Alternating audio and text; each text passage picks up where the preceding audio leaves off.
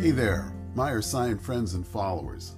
I'm Michael Boss, and I have the privilege of being the creator and host of Tales of the Magic Skagit, a podcast series celebrating the people, places, and things that make the Skagit Valley magic, sponsored by Meyer Sign. Thanks for giving us a listen.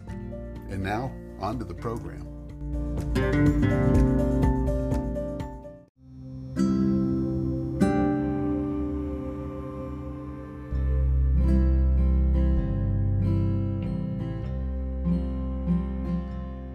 The 4 days of the 2022 Skagit County Fair, Meyer Sign sponsored a fair history booth we called All in Love is Fair.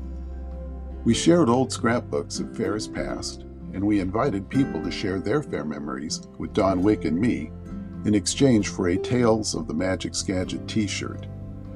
We hope these interviews, ranging from kids of 11 to kids considerably older, will put a smile on your face as you recall your own special memories of the Magic Skagit's beloved annual fair.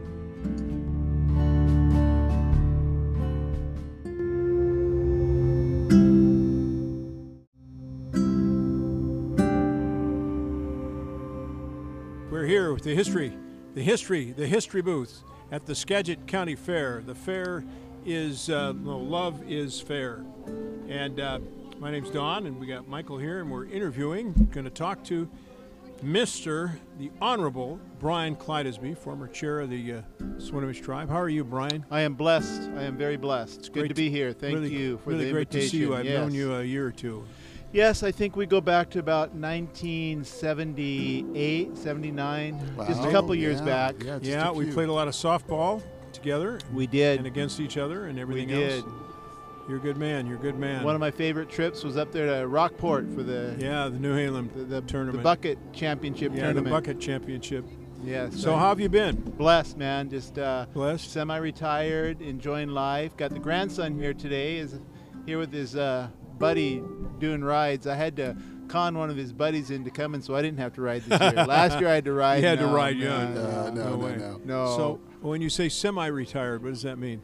I do a lot of commercial fishing. I love it. I'm also on a board out of Seattle, the Group Health Board Foundation, and we doing some good work here in the state of Washington. You're a really incredible person. Your leadership is you've been such an influence throughout Skagit County, certainly in the tribal community, but throughout the county as well. And we really appreciate your involvement throughout Skagit County.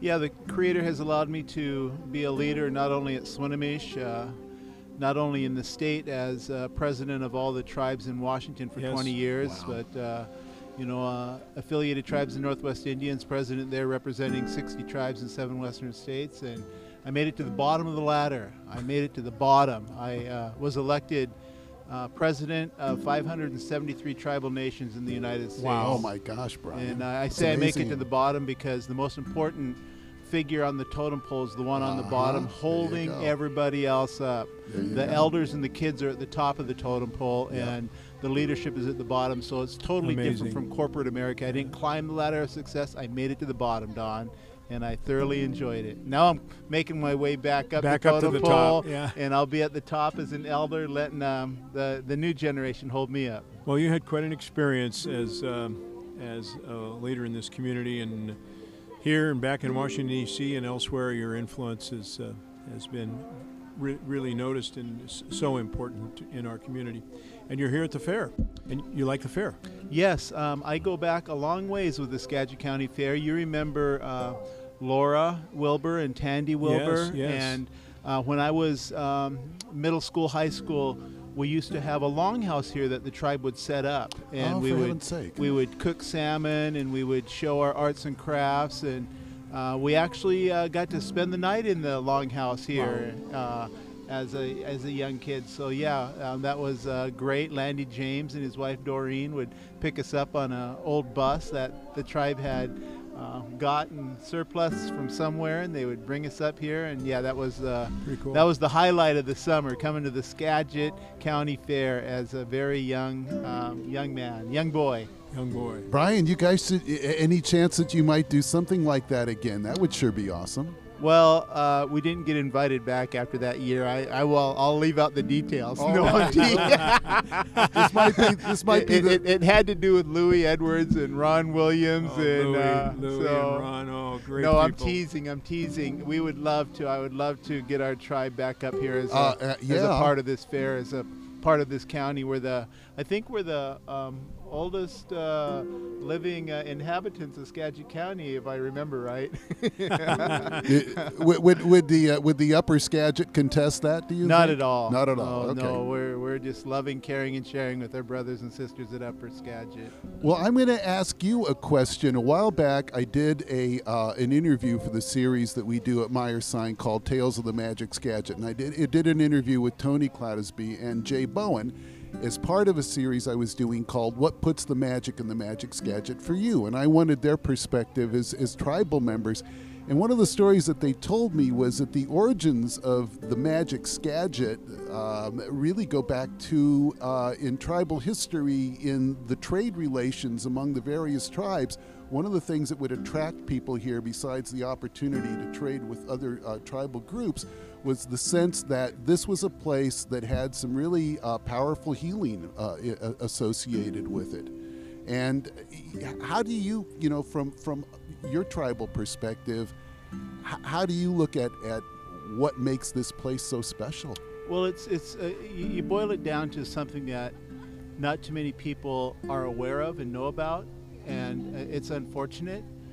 But when you think of the Skagit River, it is the third largest river on the West Coast. Yes. Behind the Columbia and the Sacramento. Yes, and not many people know that. It produces 1/3 of the fresh water into the Salish Sea here. Wow. It produces 1/3 of the wild salmon into the Salish Sea.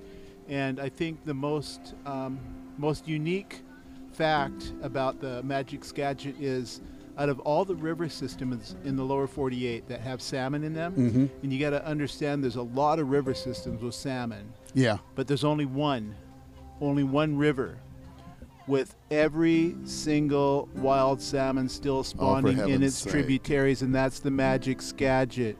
And everybody should be proud of that. Beautiful. And the next Don that interviews the next Brian in 7 generations should be sitting here saying that we love the Magic Skagit because it is still producing every species of wild salmon in its tributaries, and it's the only one in the lower 48. Wow. That's awesome. why I spent my life fighting for the salmon and the water and the river, because I want my kids, grandkids in the 7th generation to be able to sit here and make that statement. Everybody should be proud of that. In the whole state of Washington and the West Coast, they should be fighting their hardest to make sure that this stays and holds that title as the only one, because once we lose this river and its wild salmon, there's no more. Yeah. So we're the only one. Well, I wasn't born here, but my grandsons were, so I'm totally with you on that. Wow, Brian. Thank you so much, Brian. And anything else you'd like to talk about?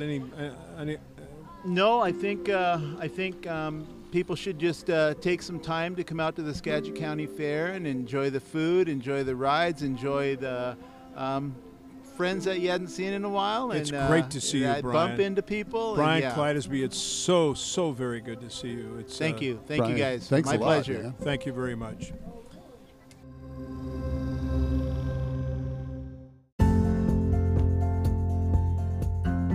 This concludes another episode of Tales of the Magic Skagit.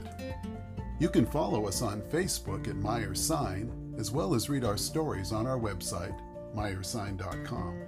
Just click on Behind the Sign for all the good stuff.